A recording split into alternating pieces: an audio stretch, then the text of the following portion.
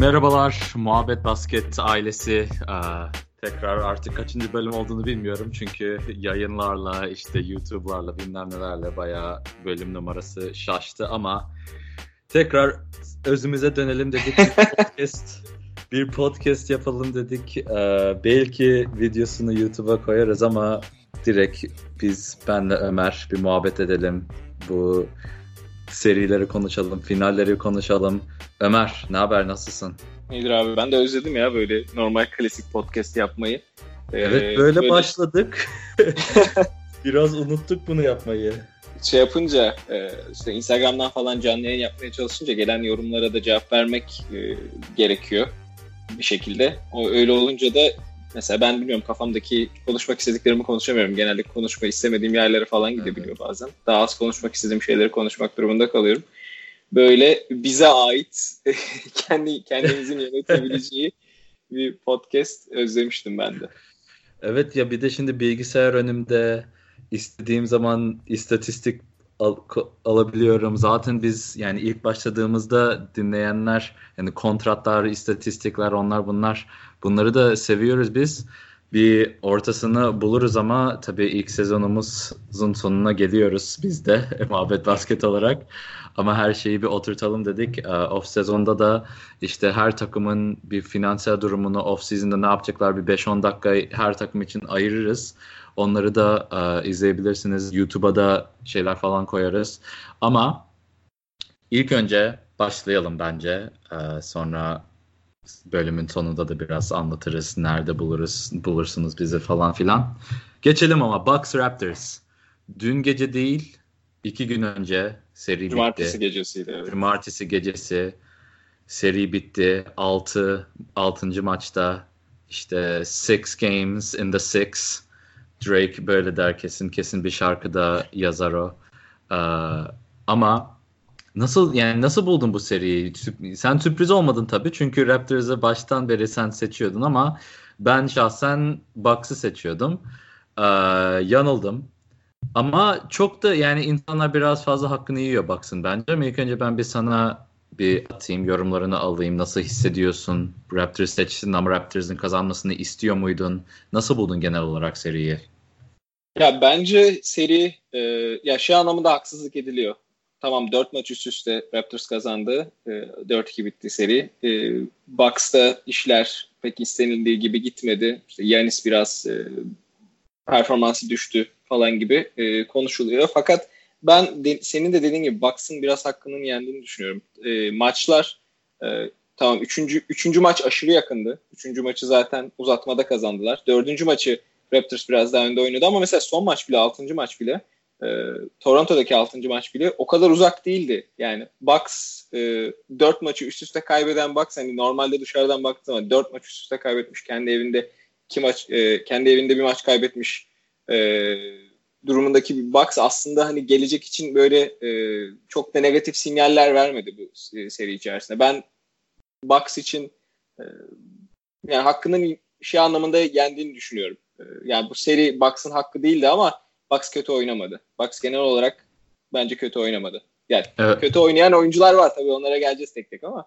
Tabii. Zaten yani soruları bir organize ettim ama bu Bucks'ın hakkıydı falan, hakkı değildi falan lafına da Kerim İsbaral'dan gelen Instagram sorusu, Bucks'ın hakkıydı değil miydi falan gibi bir soru sormuştu. Ya bence de yani Bucks'ın hakkı diye bir şey yok bence. Çünkü maçlarda mesela hangi seriydi? Hakemler çok... Golden State Houston serisinin ilk 2 maçında hakemler çok ön plana çıktı. Bu seride o kadar çok hakem sıkıntıları yoktu. Herkes hırslı oynadı. Raptors'ın adjustment'leri, yani adjustment ne demek? Oyun içerisindeki hamleleri, değişiklikleri, Nick Nurse, yeni antrenör Nick Nurse. Aslında geçen sene asistan koçluk yapıyordu Dwayne Casey'nin altında ama şimdi ön koltuğa geçti. Çok muazzam bir seri çıkardı bence koç olarak. Giannis'i durdurmak için her şey yaptılar. Hatırlarsan zaten yani ilk iki maçta bir tanesini Bucks, ikinci maçı Bucks süpürdü. Yani 20-25 sayı farkla yendi. İlk maçta da zorlandı ama o maçta da yendi. Orada Giannis ve üçlükler stratejisi uygundu. Sezon Bütün sezon zaten bunu Budenholzer yapıyordu bu stratejiyi. Ama Nick Nurse sonra tamam biz Giannis'i durduracağız. Middleton'ı da double team yapacağız. Diğer oyuncular oynasın gibi şey oldu. Ama Bucks Bucks buna karşı hiçbir şey yapmadı. Budenholzer'ın başka bir stratejisi yokmuş gibi. Yani Giannis ligin en iyi oyuncusu, sistemimiz ligin en iyi sistemi. Bu bizi taşır gibi. Ama sistemimizi bozacak bir şey yapınca ona karşı bir şey yapamadı. O yüzden de yani bu seriyi kaybetti. Yani Raptors'ın hakkıydı oynayışı. Yani son 4 maç Raptors daha iyi oynadı. Hele son çeyreği ben yeni izledim, tekrarını izledim. Yani çok iyi oynadılar ya. Çok iyi oynadılar ya. Notlarım var. Şu 3. çeyrekten maçı yani çeyreğin bitimine kadar yazdım, not aldım. 2 dakika 16 saniye kala 3. çeyrekte 76-61 Bucks öndeydi. 15 sayı. Ondan sonra Kawhi Leonard'ın and one yani and one neydi ya? Basket faulüyle zor bir basket faulü. Bir de Kawhi Leonard'ın böyle topu tek elle tutma olayı bu sene daha fazla yani bu top benim için artık bir yani normal beyzbol gibi tutmaya başladı ve bunun sanki daha farkına varmaya başladı. Çünkü görüyoruz highlightları falan. Neyse tekrar o turnike de böyle tek eliyle kontrol etti, attı falan. Neyse basket faul. Sonra bir mid range. Zaten Kawhi Leonard'la pick and roll'daki mid-range'ini çok kullandı bu seride Kawhi Leonard. Ligin en iyi mid-range shooter'ı olabilir Kevin Durant'la beraber. Ya ve ilginçtir abi o dediğin aslında evet. Yani elinin kocaman olması şutörlerin aslında çok da istemediği bir şey. Elin ne kadar büyükse evet. Elinde o topun gezdiği yüzey o kadar artıyor ve hani normalde hata yapma ihtimali artıyor aynen. Yani o hareket çok daha smooth bir hareket olacakken elin çok uzun olduğu için zaten Kawhi'nin da atışı biraz garip ama onlara yani biraz flat atıyor aslında. Çok atmıyor. Çok iyi yükseklik vermiyor normalde. Hani o kalibrede şutörlerin verdiği kadar yükseklik vermiyor topu. Biraz daha düz atıyor. Ama ona rağmen dediğim gibi şu anda NBA'nin en iyi midrange'lerinden biri. Zaten draft'ten çıkarken Kawhi Leonard için denilen şeyler buydu. İşte yok elleri çok büyük, defansif anlamda çok iyi olur. Ofansta yani turnikeleri falan yani elleri iyi ama şutunu geliştirmek için sıkıntılı olabilir deniliyordu. Zaten şutu en düşük seviyedeki yeteneğiydi Kawhi Leonard'ın. Ama Chip England diye bir shooting koçu var San Antonio'nun. Ünlüdür yani. Evet. Lig etrafında ünlü bir shooting koçu var San Antonio Spurs'un. Kawhi Leonard'la beraber zaten ünlü oldu o koç. Onunla beraber çalıştı ve şimdi ligin en iyi şutörlerinden oldu. Üçlüyü de gelişti. Neyse işte sonra o mid-range şutu attı. Sonra Norman Powell'a asist yaptı. Foul yaptılar Norman Powell'a.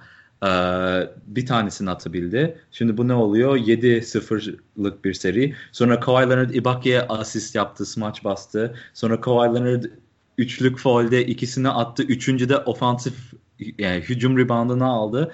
Sonra tekrar faullediler. 2 şutun birisini atabildi. Yani ya sayı atıp ya asist yaptığı bir 10-0'lık seri yakaladı. Son 2 dakikada 3. çeyreğin. Yani 15 sayıdan 5'e indirdi. Zaten 5 sayı farkken 4. çeyrekte her şey olabilir bu maçta.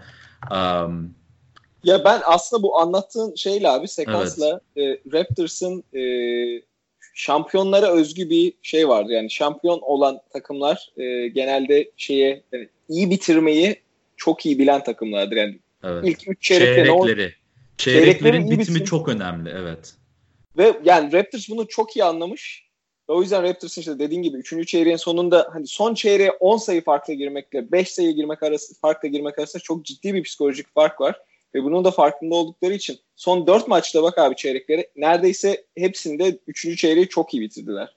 Evet aynen öyle. Ya zaten Bucks'ın da yani şampiyonluğu kazanamayan takımlar böyle genç takımlarında zorlandığı şeyler bunlar mesela.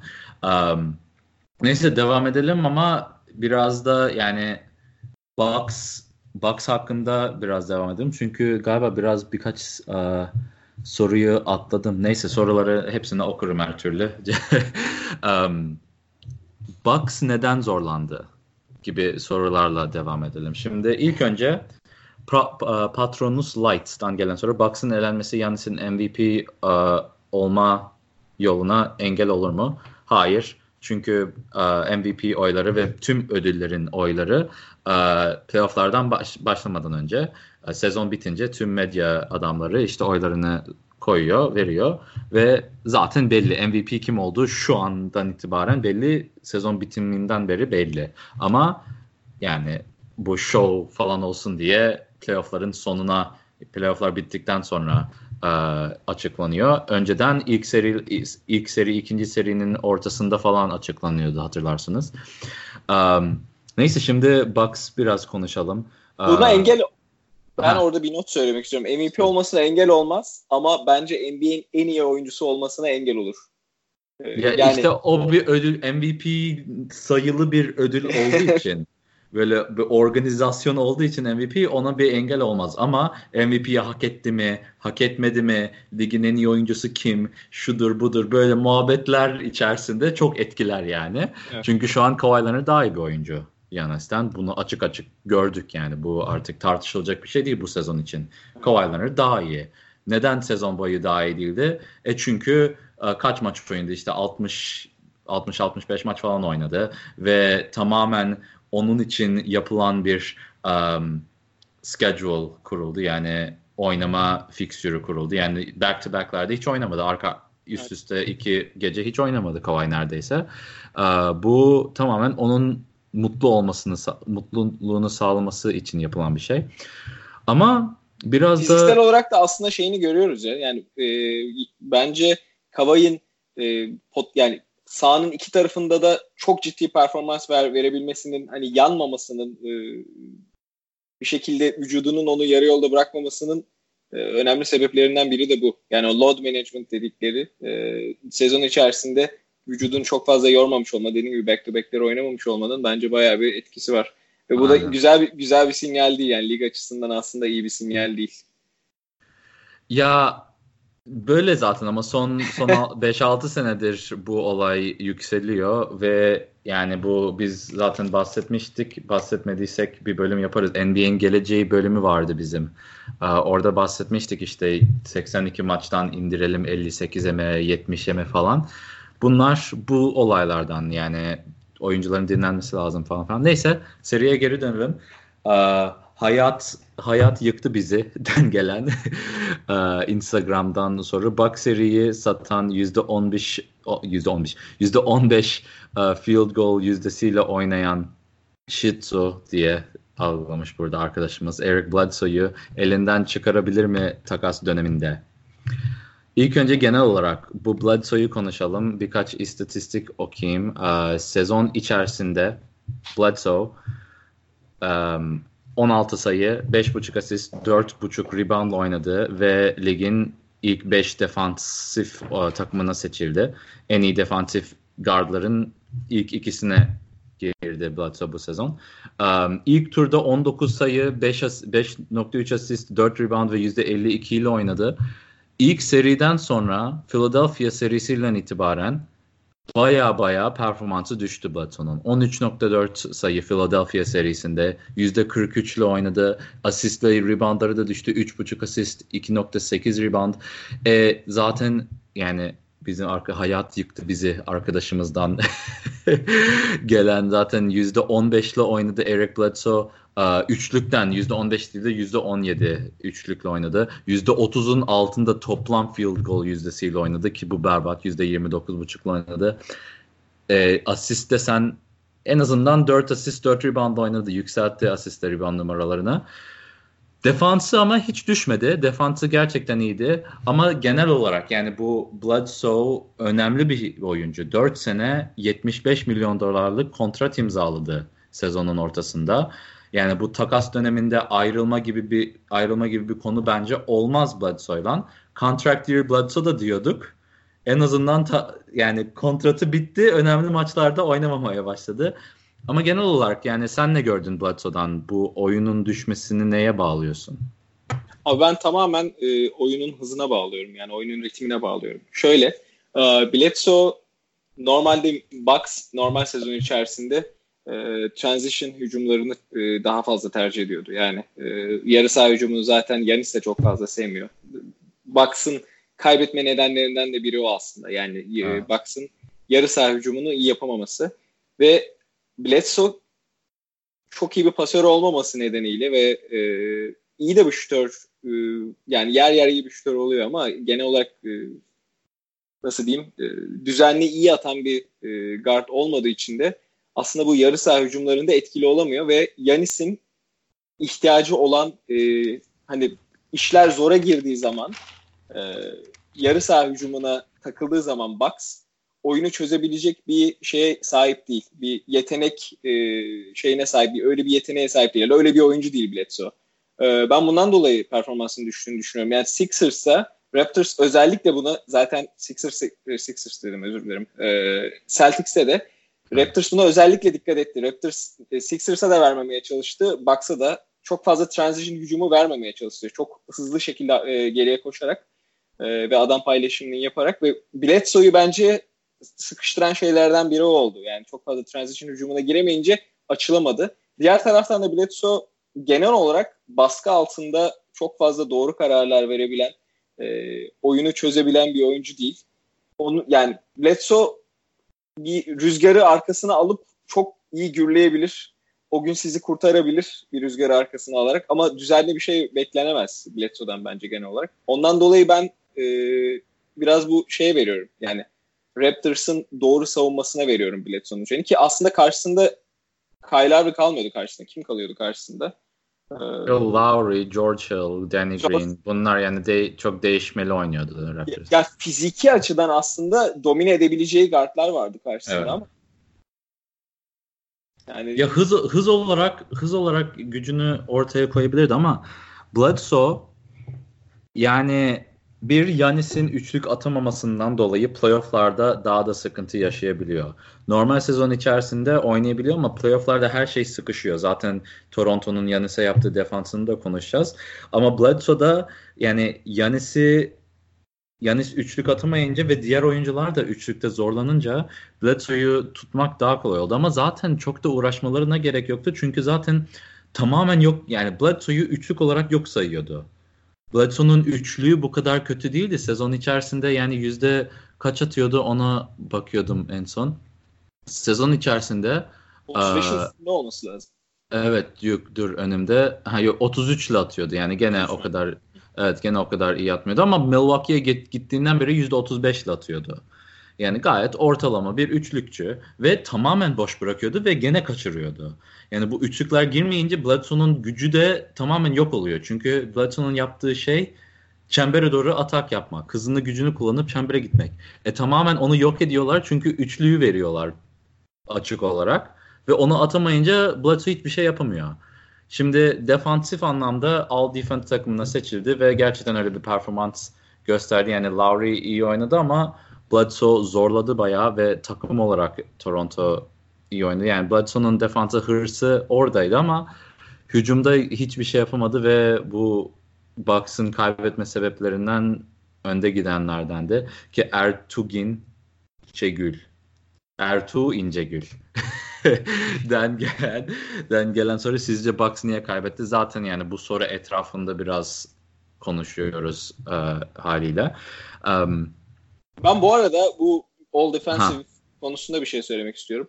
Bence artık NBA'de 1.90'ın altındaki savunmacılara All Defensive First Team ödülünü, yani o All Defensive First Team'e girmemesi lazım bence. Yani çünkü 1.90 altındaki savunmacıların bu kadar çok switch'in olduğu bir sistemde hakikaten savunmada ön plana çıkması, tamam, normal sezonda evet iyi oluyor ama playoff'larda gerçekten bir anlamı kalmıyor. Yani Bledsoe'yu kimin karşısına vereceksin? Curry'nin karşısına mı verecektin? Mesela gelseydi, Warriors gelseydi. Hani ama Beverly de var mesela. O da bayağı başarılı oluyor genelde.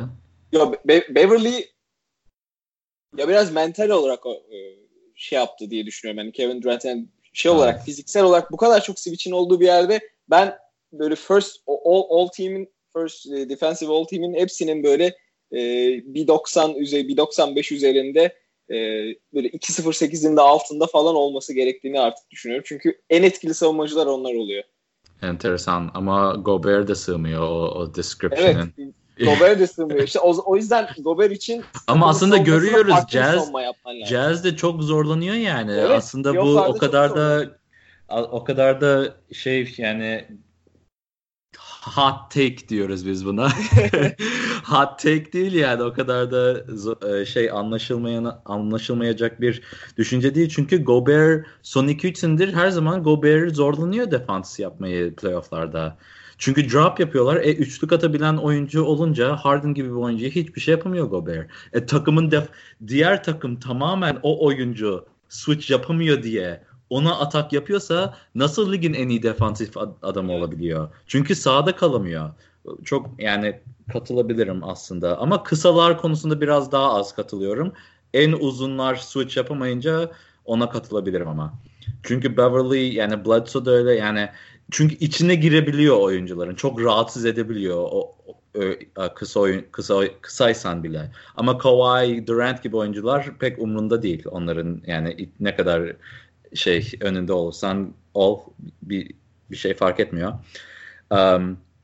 Neyse işte Uğur Çetin'den gelen Instagram'dan soru, son Bucks hakkında soru ama zaten Toronto konuşurken de Bucks'ı devam edeceğiz konuşmayı. Sence Bucks ne yaparsa başarılı olur? Ya da bu sorunun biraz daha bir farklı kısmını da soralım. Ne yapsa başarılı olurdu gibi de cevaplayalım. İkisini de cevaplayalım. Çünkü hala yani Middleton, Brook Lopez gibi oyuncular. Middleton bazen kayboldu ama hangi maçtı? 5. maç mıydı? Ya da 4. maç mıydı? Sanki Bucks'taki tek oynamak isteyen oyuncu Dördüncü maçtı Middleton'dı. sanırım. Evet. 4. maçta evet 30 sayı atmıştı. Ama yani 6. maçta çok da bir şey yapamadı. 5. maçta da çok bir şey yapamadı. Ama 6. maçta Brook Lopez ön plana çıktı. Son 4. çeyrekte yani tamamen yok etmemesinin sebebi Brook Lopez'di. Üçlük attı, basket faul yaptı ve Brook Lopez çok yani anlamlı bir playoff çıkardı Bucks için. Bu iki oyuncu hakkında biraz konuşmak istedim ve genel olarak ne yapması lazım? Mirotic yok oldu mesela tamamen beşinci Mirotic, maçın evet. ikinci yarısında benchlendi. Yani kenara atıldı. 6. maçta hiç oynamadı. İlyasova'ya verdi o dakikaları. İlyasova'nın oynamasını isteriz ama genel olarak Bucks taraftarı olursan bu Mirotic'in tamamen yok olması düşündürücü bir şey. İşte bu genel olarak Bledsoe Giannis dışı role player'ları Bucks'ın geleceği çünkü Brook Lopez, Middleton, Mirotic hepsi free agent. Bu da biraz işi karıştırıyor. Ne yapması lazım bu Bucks takımı? Ben bu soruyu biraz daha böyle geniş bir şekilde biraz da NBA'in geleceğine Evet, dair evet.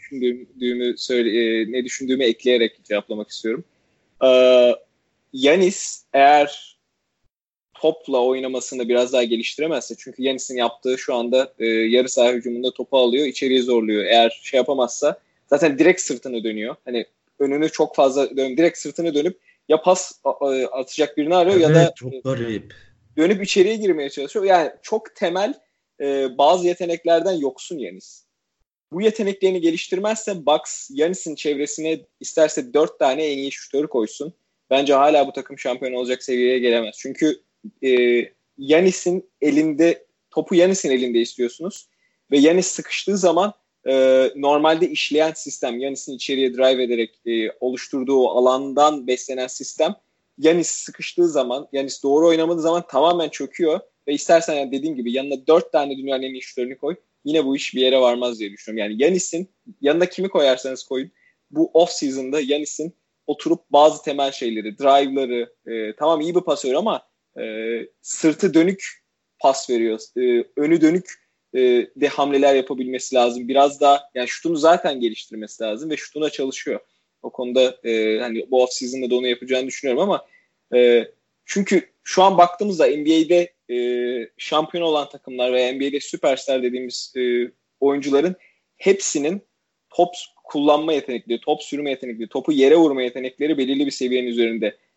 yani şeyin bile yani eğer öyle seviyenin üzerinde değilseniz siz 5 numara gibi düşünülüyorsunuz ve sizin yanınıza iyi bir pasör gelmesi lazım ki iyi bir takım olabilirsiniz. İşte atıyorum Anthony Davis, Joel Embiid. Bu oyuncular hani böyle o anlamda süperstar, takımı taşıyan oyuncu olarak tek başına görülmüyor. İşte Giannis'in takımı tek başına sırtına alıp taşıyabilecek bir oyuncu olması için bu basit yeteneklerini, temel basketbol yeteneklerini iyi geliştirmesi lazım. Ama bence Bucks'ın hem Budenholzer olsun hem de takımın genel olarak kültürü olsun free agentlar için yani tamam küçük bir market ama kültür açısından ben Bucks'ın off-season'da ne hamle yaparsa yapsın yine belirli bir seviyenin üzerinde olacağını düşünüyorum. Ne yaparsa başarılı olur. Yani şütörle çevirmesi lazım. Temelde aslında şey o. Cevap o, şütörle çevirmesi lazım. Ama mesela şeyi biraz bence takıma biraz fazla bu biraz şeyden de Jason Kidd döneminden de kalan bir takıntı. Takımı biraz fazla uzun ve uzun kollu yapmaya çalıştılar. İşte Mirotic, Brook Lopez, Ersan yani takım çok uzun. Evet. O kadar Thon Maker'ı da draft yapmışlar. Evet abi. Şeylerde yani playoff'larda o kadar uzun mesela Tony Snell mesela bu takımın en kötü kontratına sahip sanırım ama yani Tony Snell'i de mesela o şeyle aldılar. Hiç oynamadı ya. Aldılar. Hiç oynamadı. Yani o mentaliteden bence biraz uzaklaşmaları lazım.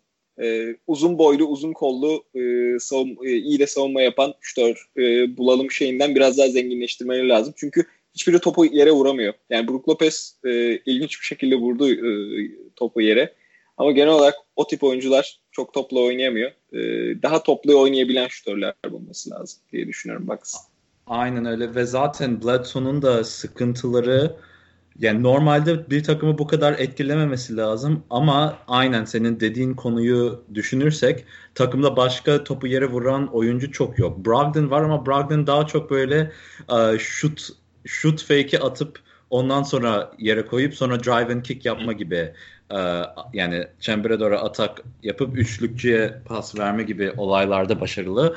Çok kendi önündeki adamını geçebilecek gibi değil ve dediğin gibi tüm süperstarlar Kevin Durant, Kawhi Leonard'da görüyoruz. Bu pull-up mid-range oyunu lazım. CJ McCollum çok başarılı. Damian Lillard, Curry'de de çok iyi var. Clay, yani bu ne kadar üçlük bir lig oluyorsa, ne kadar çok üçlük atılıyorsa, ne kadar çok pace and space oyunu oluyorsa playoff'larda o kadar çok tüm ligin yapamadığı şeyleri ne kadar iyi yapıyorsunuz o takımlar ön plana çıkıyor. Ligin en iyi mid-range takımları Golden State ve istatistiklere bakmadım ama yani Toronto'nun orada olduğunu düşünüyorum. Şimdi atmayayım. Golden State orada olduğunu biliyorum. Kevin Durant, Curry, Klay Thompson falan.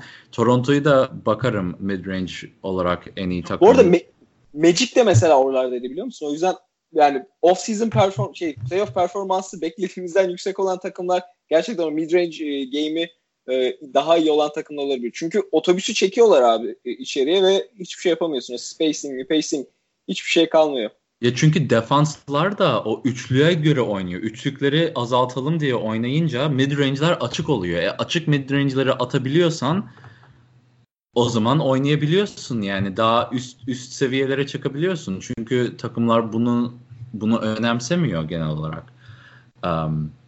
Neyse öyle yani bu NBA'in genel olarak. Ama dediğin gibi yani bu Bucks takımı Giannis'le beraber oynamak isteyecek çok oyuncu var.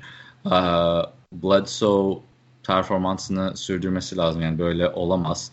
Mirotic belki istemezler. Tekrar sign yapmalarına gerek yok Mirotic'e. Ersan oynuyor.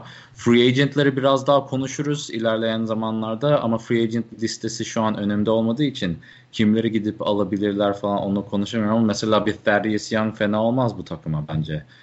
İyi olur böyle Giannis'in yanına şut atabilen ama aynı zamanda defans da yapabilen 3 oyuncu. Bir de kanattan Middleton aslında bunu yapabiliyor biraz. Kanattan oyun kurabilen oyuncu lazım yani. Bakalım. Takım kötü değil. Her takımın devam et. Drew Holiday güzel olabilecektim. Ama ben Drew Holiday'i her yere yakıştırıyorum o yüzden.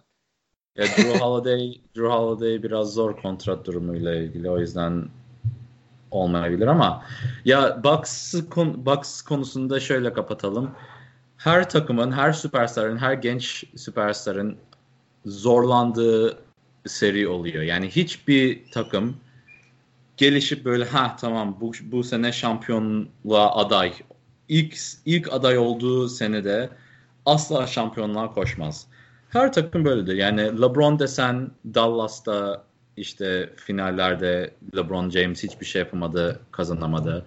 İşte Cleveland desen zaten o biraz LeBron'la gelişen bir şey. Ama Cleveland'da Warriors'a yenildi. Sonra geldi yendi. Warriors'da sen ondan şampiyon olmadan önceki sezon işte Denver Nuggets'la o Spurs'la geçen seriler. Spurs'la Automatic seri vardı. Çok eğlenceliydi. Yani onlar da zorlanıp yenildi. Giannis de şimdi bu sene Eastern Conference Final'lara çıkıp işte Kawhi Leonard gibi tecrübeli bir oyuncunun yani ve Toronto Raptors'ı da düşünürsek kaç senedir eziliyorlar.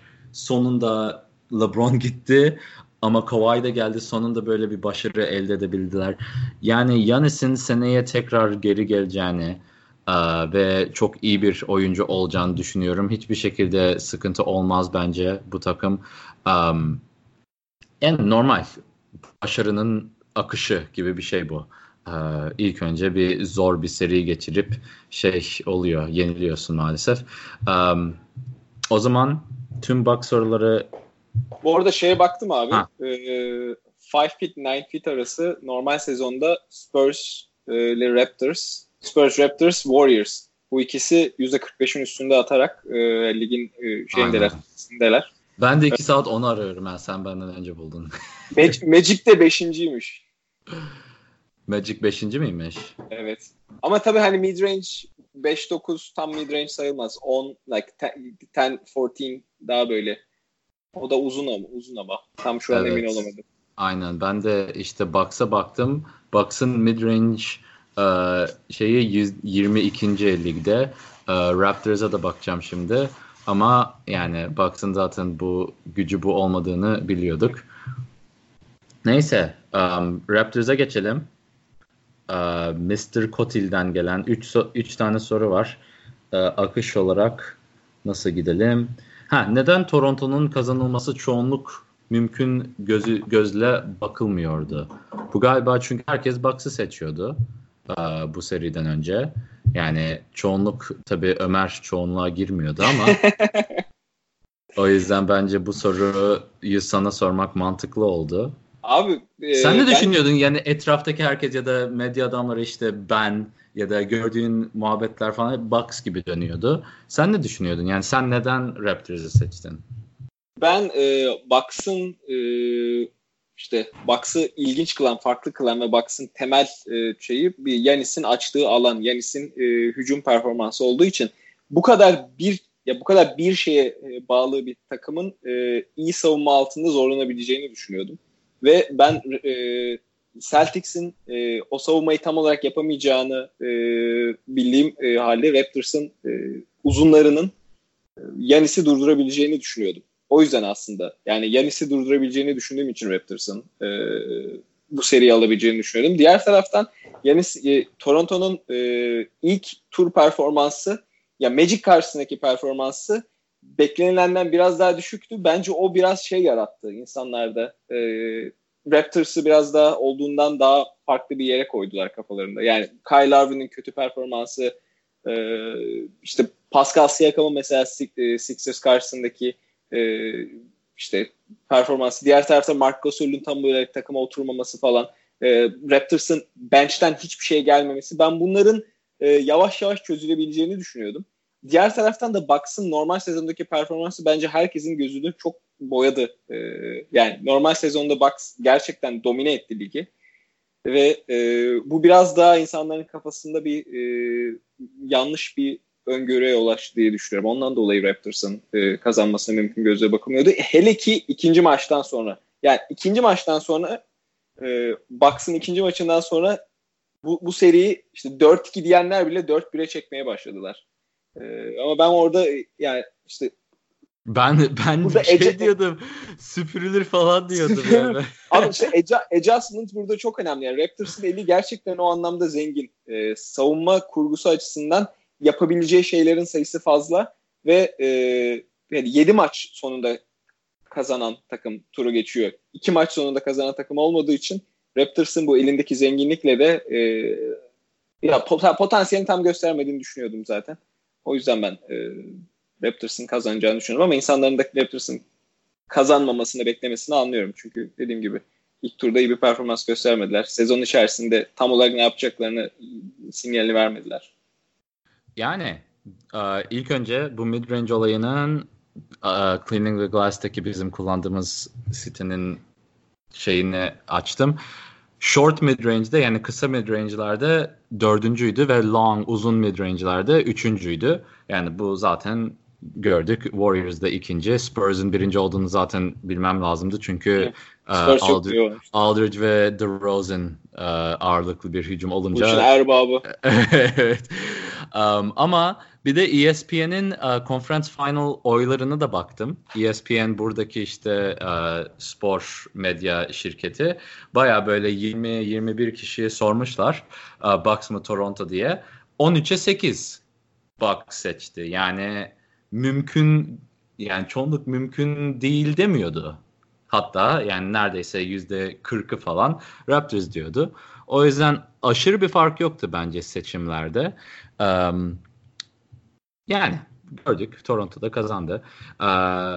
Birazcık o zaman Mr. Kotil'in ikinci sorusuna geçelim.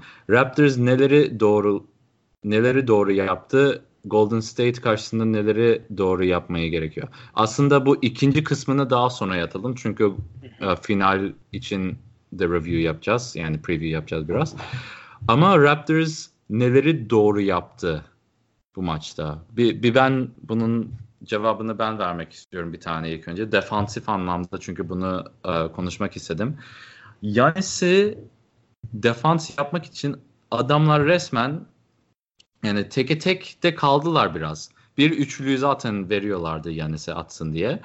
Ama yandaki kanattaki 2 defans oyuncusunu hep içeride tuttular. Yani hep böyle bir yaklaştırdı Giannis'in defans adımına. Giannis'in de zaten oyunu tamamen çembere doğru gitmek için kuruldu. Onlar o duvara kurunca 3 kişilik duvara kurunca ve ne zaman posttayken hem şeydeki yani diyelim sağ tarafta post yapıyor Giannis.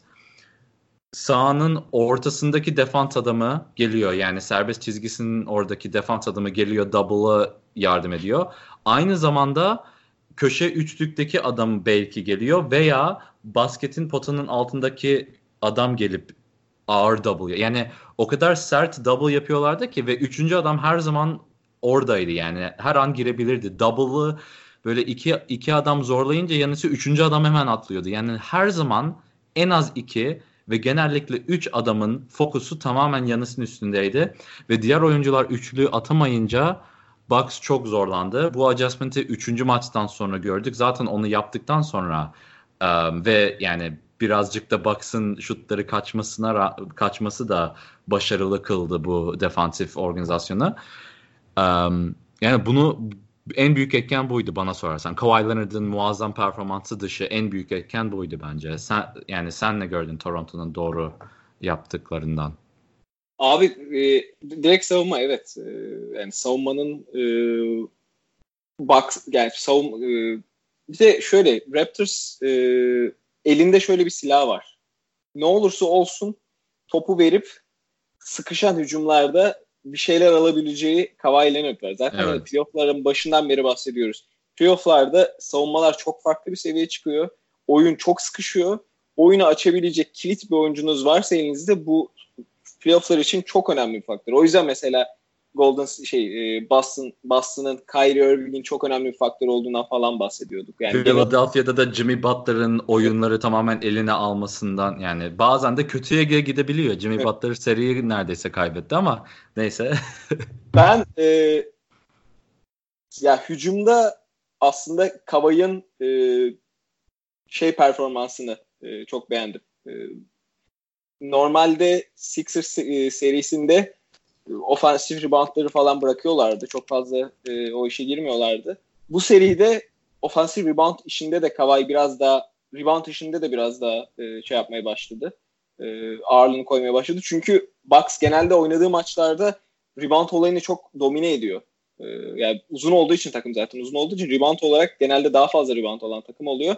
Ve bu playoff'larda da o biraz daha ön plana çıktı. Görmüştük birçok seride. Rebound'da ön planda olan bir fazla rebound olan takım bir fazla hücum yapıyor gibi. Hani offensive rebound'a genelde tekabül ediyor bir fazla rebound. Bir fazla hücum yapıyor gibi oluyor. Yani böyle ekstra hücumların çok artısı da oluyor. Raptors bence onu dengelemekle yani dengeledi biraz. Özellikle ikinci maçtan sonra onu dengeledi. Rebound sayılarına bakarsak görebiliriz onu. Ben onun da önemli bir etken olduğunu düşünüyorum. Ve Kawhi pas vermesi gereken yerde pas vermeydi. Kawhi iyi bir pasör değil. Kawhi bir pasör değil yani öyle bir oyun anlayışına sahip bir oyuncu değil. Ama ona rağmen mesela 4. maçta sanırım ya da 5. maç mıydı? Ya 4. maç ya 5. maçta 10 asist yaptı. Evet. Mesela bu tip ayarlamaları hani savunmanın size ne veriyorsa ona göre oynamayı çok iyi yaptı. Son maçta da kaç yani 8-9 asist vardı galiba. 8-9 asist yaptı evet.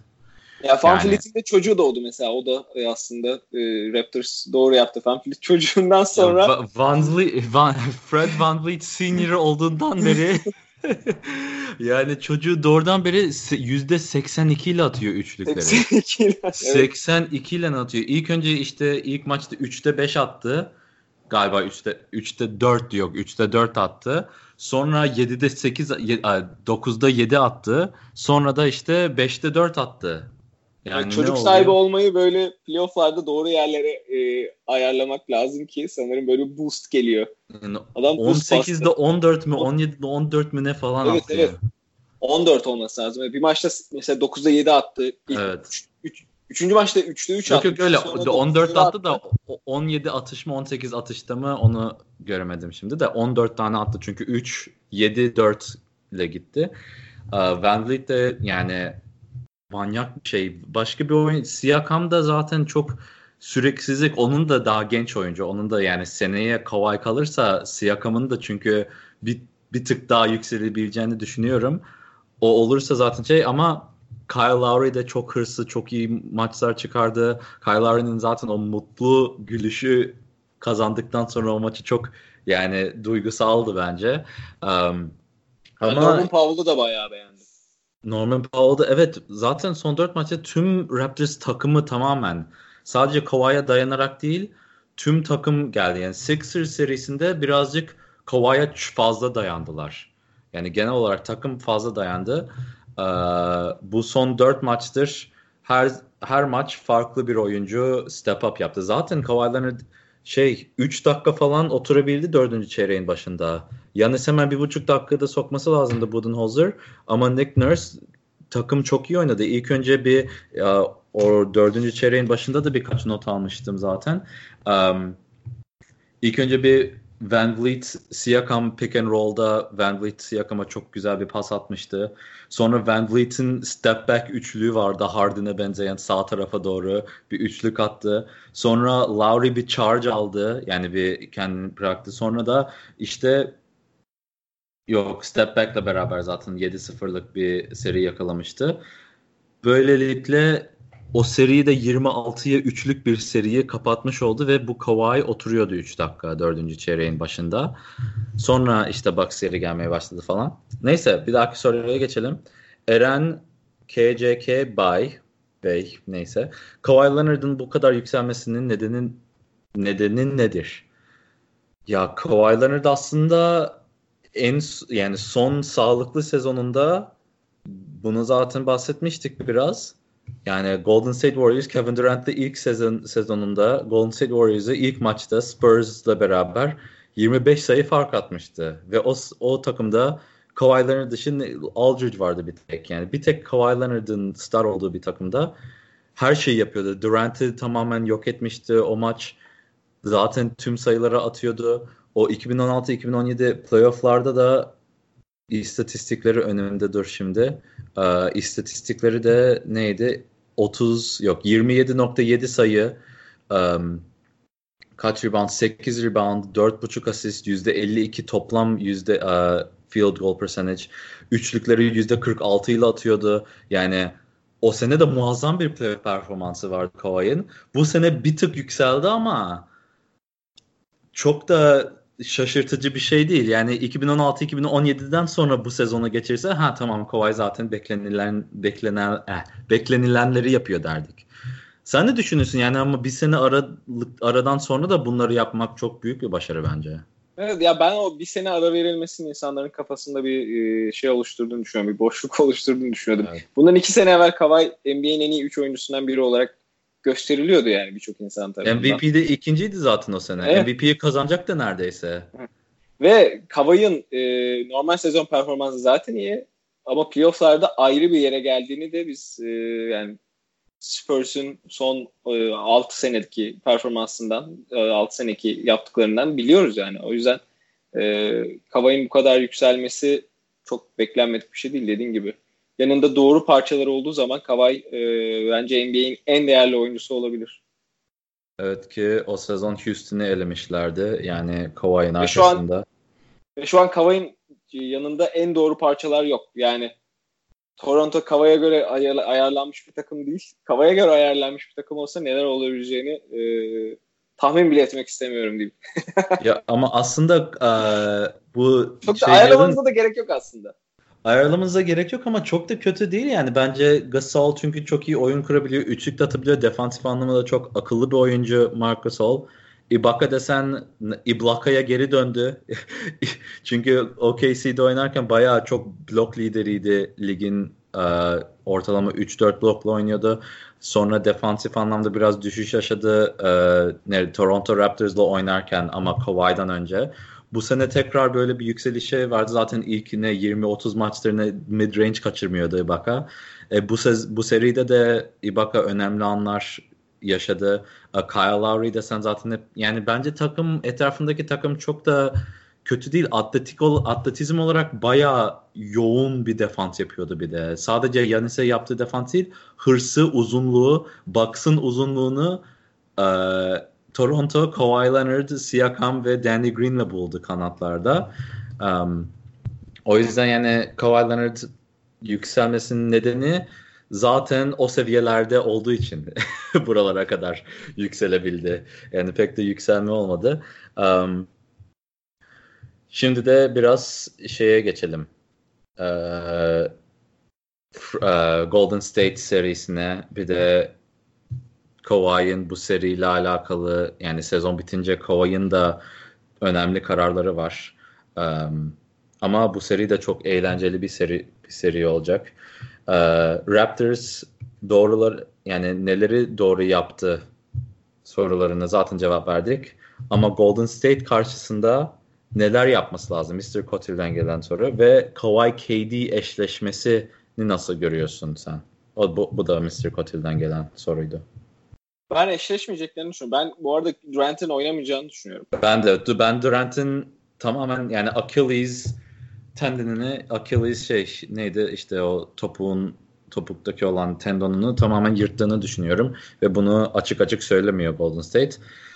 Bu ciddi bir sakatlık. Belki tamamen yırtma değil de, yani geçen seneki DeMarcus Cousins'ın sakatlığı değil de daha minor bir tear, ama ondan geri gelinmiyor yani bence. Evet. DeMarcus Cousins geri gelmeye daha yakın Kevin Durant'tan. Evet. Yani zaten Kevin Durant sanırım ilk maç için oynamayacağı kesinleşmiş. Cousins için hala soru işareti var. Evet, Cousins çünkü antrenmanlara başladı. Kevin Durant daha antrenmanlara bile, yani sahada hareket falan yapamıyor daha. Durant bence oynamayacak. Tamamen eğlenceli Warriors takımını göreceğiz yani bence. Ve hakikaten çok enteresan bir eşleşme olacak bence. Takımların eşleşmesi açısından diyorum. Golden State'in o hızlı pas, hızlı hücumu, pas trafiği üzerine oynanan oyunu. Diğer tarafta da işte Raptors'ın, ya öngöremiyorum. İşte mesela çok ilginç senaryolar olabilir ya. Hani bu şeyin sonunda atıyorum mesela Kawhi kimi tutacak? Kawhi Clay'i mi tutacak? Diğer tarafta normalde işte şeyin ilk beşinde Gasol mesela ne kadar oynayabilecek? Şeyi kim tutacak? Kawhi'yi muhtemelen Iguodala tutacak. O mesela nasıl bir performans gösterecek falan. Bunlar benim kafamda hep soru işaretleri. Aslında şeye bakmak lazım. Spurs serilerine bakmak lazım. Çünkü şey açısından ben Raptors'ın ilk beşini düşünüyorum. Karşısına Golden State'te onu savunabilecek bir personel çıkaramıyorum. Yani böyle net bunlar çıkar, bunlar savunur falan şey yapamıyorum. Mesela kanat rotasyonu düşünelim Raptors'ın. Gasol, Siakam, Kawhi. Çok fizikli kaçıyorlar. Bilmiyorum bayağı. Şimdi net olan 2 tane matchup var bence. En azından tek taraflı düşünürsek. Warriors'ın Raptors'a karşı yapacağı defansta şimdi Looney başlarsa veya Bogut, yani o pivot kimse Marc Gasol onu tutacak. O zaten belli. Şimdi belki adjustment'lar olursa, değişiklikler olursa Ibaka belki de Marc Gasol'u yedeğe alır. Draymond Green'i çünkü ilk 5'te başlatırsa Draymond Green, işte Iguodala, Clay, Curry, bir de ama Durant yok işte. Durant tamamen o şeyi bozuyor. O yüzden Marc Gasol'la Looney veya hangi pivot başlarsa, bir de Curry'yi Danny Green'in üstüne koyacaklarını düşünüyorum. Curry Danny Green'e koyarlarsa Klay Thompson, Lowry'de başlar bence. Sonra Iguodala Kawhi'de kalır. Sonra Draymond'da işte Siakam'da olur. O Siakam, Leonard, Draymond Green ve Iguodala dörtlüsü tamamen değiş tokuş yapar ama Iguodala'yı Kawhi'nin üstünde isteyecekler. Şimdi Toronto karşılık buna nasıl verir? Kawhi Leonard'ın direkt Curry'nin üstüne başlayacağını düşünmüyorum. Ama bu seri ilerledikçe bunu daha sık görebiliriz. Maç başlangıçlarında hiç görmeyeceğimizi düşünüyorum. Anca işte 4. 5. önemli maçlara gelirsek belki direkt tamam Kawhi sen Curry'i yok et gibi hedefler olabilir. Ama Kawhi Leonard maç sonları hep Curry'nin üstünde olacağını düşünüyorum şahsen. Çünkü Danny Green'i, belki Kyle Lowry'yi koyarsın ama yani Kyle Lowry'yi bence iyi çözebilir Curry. O yüzden Kawhi'yi biraz daha zor halledebilir bence. Ama yani dediğin gibi çok enteresan matchup'lar olacak. Yani McKinney'i 3'e koyup Draymond'ı 5'e koyup işte Draymond, Iguodala, Alfonso McKinney, çünkü o da iyi oynamaya başlamıştı. Klay Thompson, Curry gibi line-up'larda. Gasol zaten oynayamaz. Sonra Ibaka, Siakam, Kawhi, Green ve Lowry gibi olur. Van Vliet, Powell falan, onlar da zaten iyi oynayınca baya karışacak defansif ortalık. Raptors biraz daha kısalacak diye düşünüyorum ben de. Zaten KD'nin olmaması hoş. Yani KD olunca aslında Raptors'ın yine kısalması gerekebilir hız açısından. Ama dediğim gibi Gasol'ün dakikalarının düşeceğini düşünüyorum. Norman Powell'ın, Van Vliet'in dakikalarının artacağını düşünüyorum. Ve ben bakalım yapabilecekler mi emin değilim ama Kawhi'yi olabildiğince Kawhi'nin karşısında bıraktırmaya çalışacak Raptors diye düşünüyorum. Yani maçın başından itibaren denerler mi bilmiyorum ama switchlerle Curry'i Kawhi'nin karşısında bıraktırmaya çalışacaklar. Evet, o tamamen ofansif anlamda neredeyse her pozisyon bile yapmaya çalışabilirler bunu. Onu iyi yaparlarsa gerçekten Golden State'in hücumu buna nasıl cevap verecek çok merak ediyorum. Evet. Çünkü o çok büyük bir şey olur. İkili sıkıştırma getirmek zorunda kalabilirler ve mid-range game'e çok gerek kalmayabilir. Çok daha fazla boş üçlük şansı bulabilir Raptors diye düşünüyorum. Evet. Eğer uygun bir şeyine getirebilirlerse Kawhi'nin hücumunu. Evet. O zaman tekrar sorulara dönelim. Zaten bu son 4-5 soru aynı sona doğru götürecek bu podcast'i de. Mustafa Altre'den gelen soru. Kawhi Toronto'yu şampiyon yapabilir mi? Onun üstüne de ekleyeceğim. İsmail Yaşar'dan gelen soruyu da. Kawhi Leonard işte şampiyon yaparsa, Golden State'i geçerse NBA'deki güç dengeleri nasıl olur? Yani şampiyon olma ihtimalini ne görüyorsun? Sen ne kadar veriyorsun abi? Tahmin sorusu en son soru olacak. Tamam. O zaman onu boş ver. Direkt Mustafa Yıldız'ınkini tahminle beraber cevaplayalım. Şöyle olalım. Kazandıklarını varsayalım. Kawhi Leonard Golden State'i geçip şampiyon oldu. NBA'deki güç dengeleri nasıl olur? Nasıl değişir? Bu soruyla devam edelim. Ya şampiyon olursa Kawhi kalır herhalde. Değil mi? Yani ben de bunu yani bir de Keko Reis 2005'ten gelen soru. Bu aynı konuda ilerliyor. Raptors'ın finallerde 7. maçı zorlaması durumunda Kawhi Free Agency'de nereye gider? Yani genel olarak Kawhi Leonard.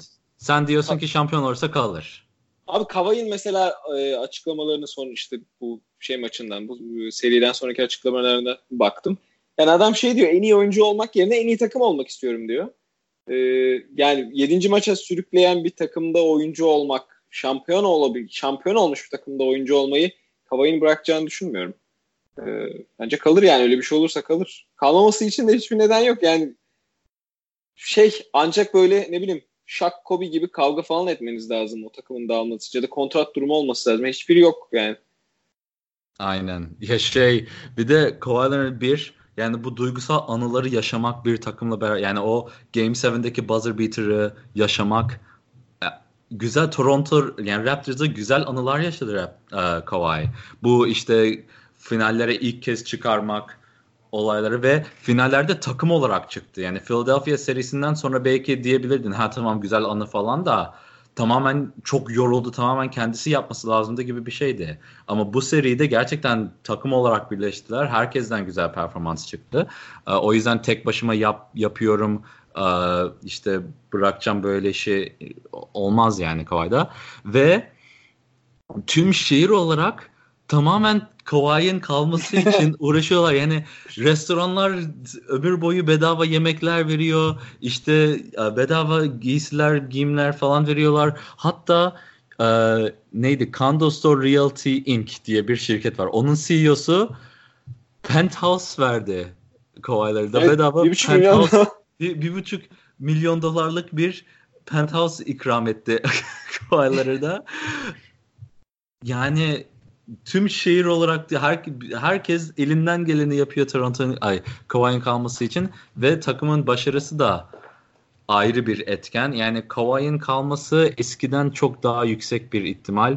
Yani 7. maçı zorlarsa da bence kalır. Çünkü Kevin Durant gider falan filan. Yani finallere gelip de 7. maça gidersen zaten en iyi takımım ben diyebilirsin. Yani çünkü o zaman iki takım berabere. Yani hatta son saniye kadar giderse, yani Toronto ile Philadelphia hangisi daha iyi desen yani çok eşitler. Golden State Warriors ve Toronto 7. maçı giderse çok eşitsin. Yani seneye aynı şansın var şampiyonluğu kazanmak için. O yüzden bence, ama giderse LA'ya gider. Yani böyle Bir de 4-0 falan üzerinde yenilirse LA'ya gider. Lakers yeterince veya Clippers.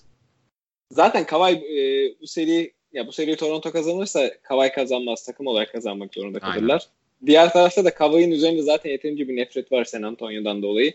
Şampiyon takımı bırakıp ya da 7. maçı getiren takımı bırakıp Los Angeles'a giderse artık Kawhi hani o kadar fazla nefret yapar ki toparlanır ki Kawhi'nin üzerinden. Hoş, Kawhi'nin bunu dert edeceğini de çok düşünmüyorum ama. Ya Kawhi'nin yani, pek taktığını düşünmüyorum. Evet.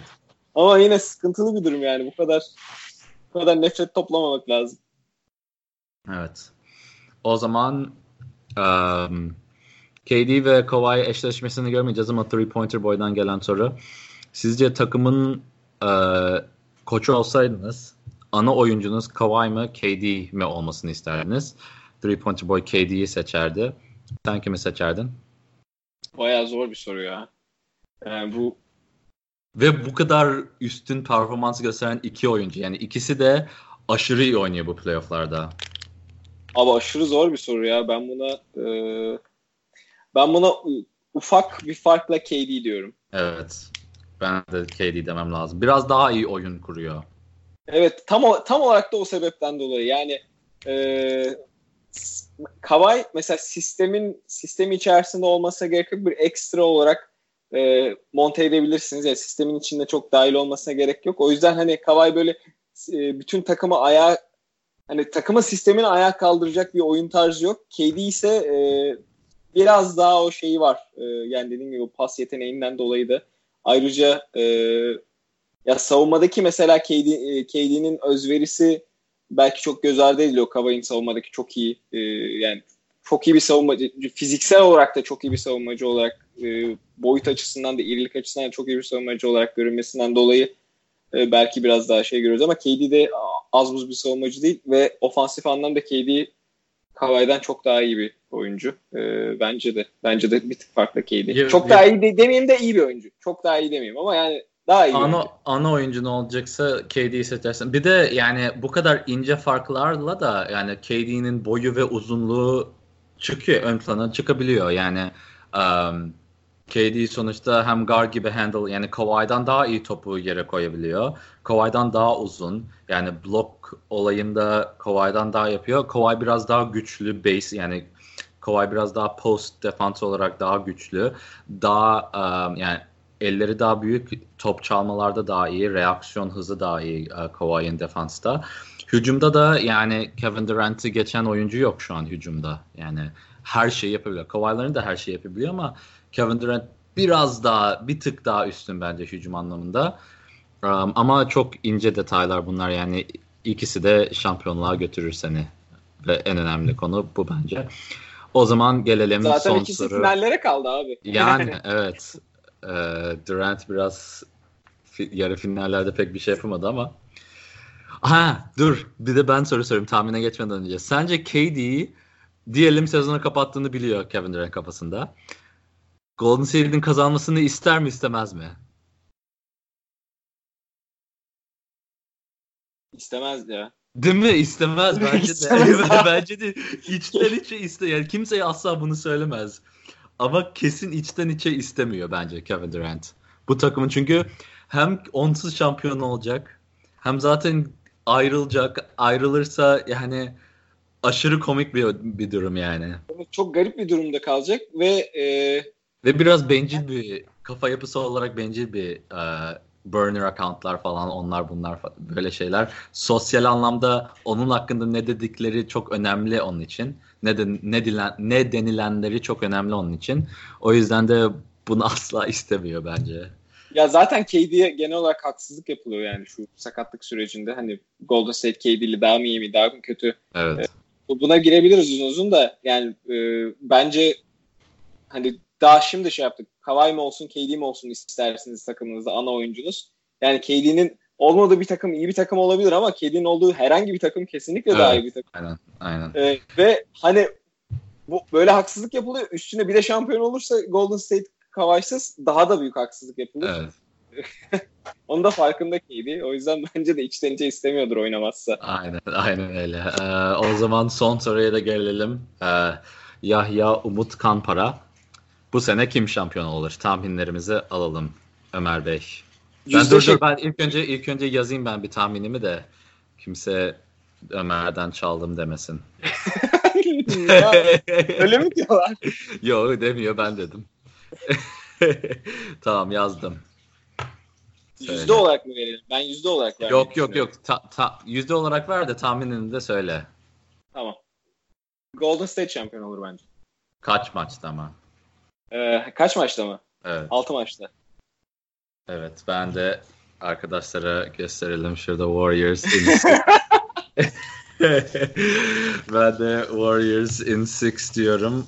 Çünkü neden? Sebeplerim şu.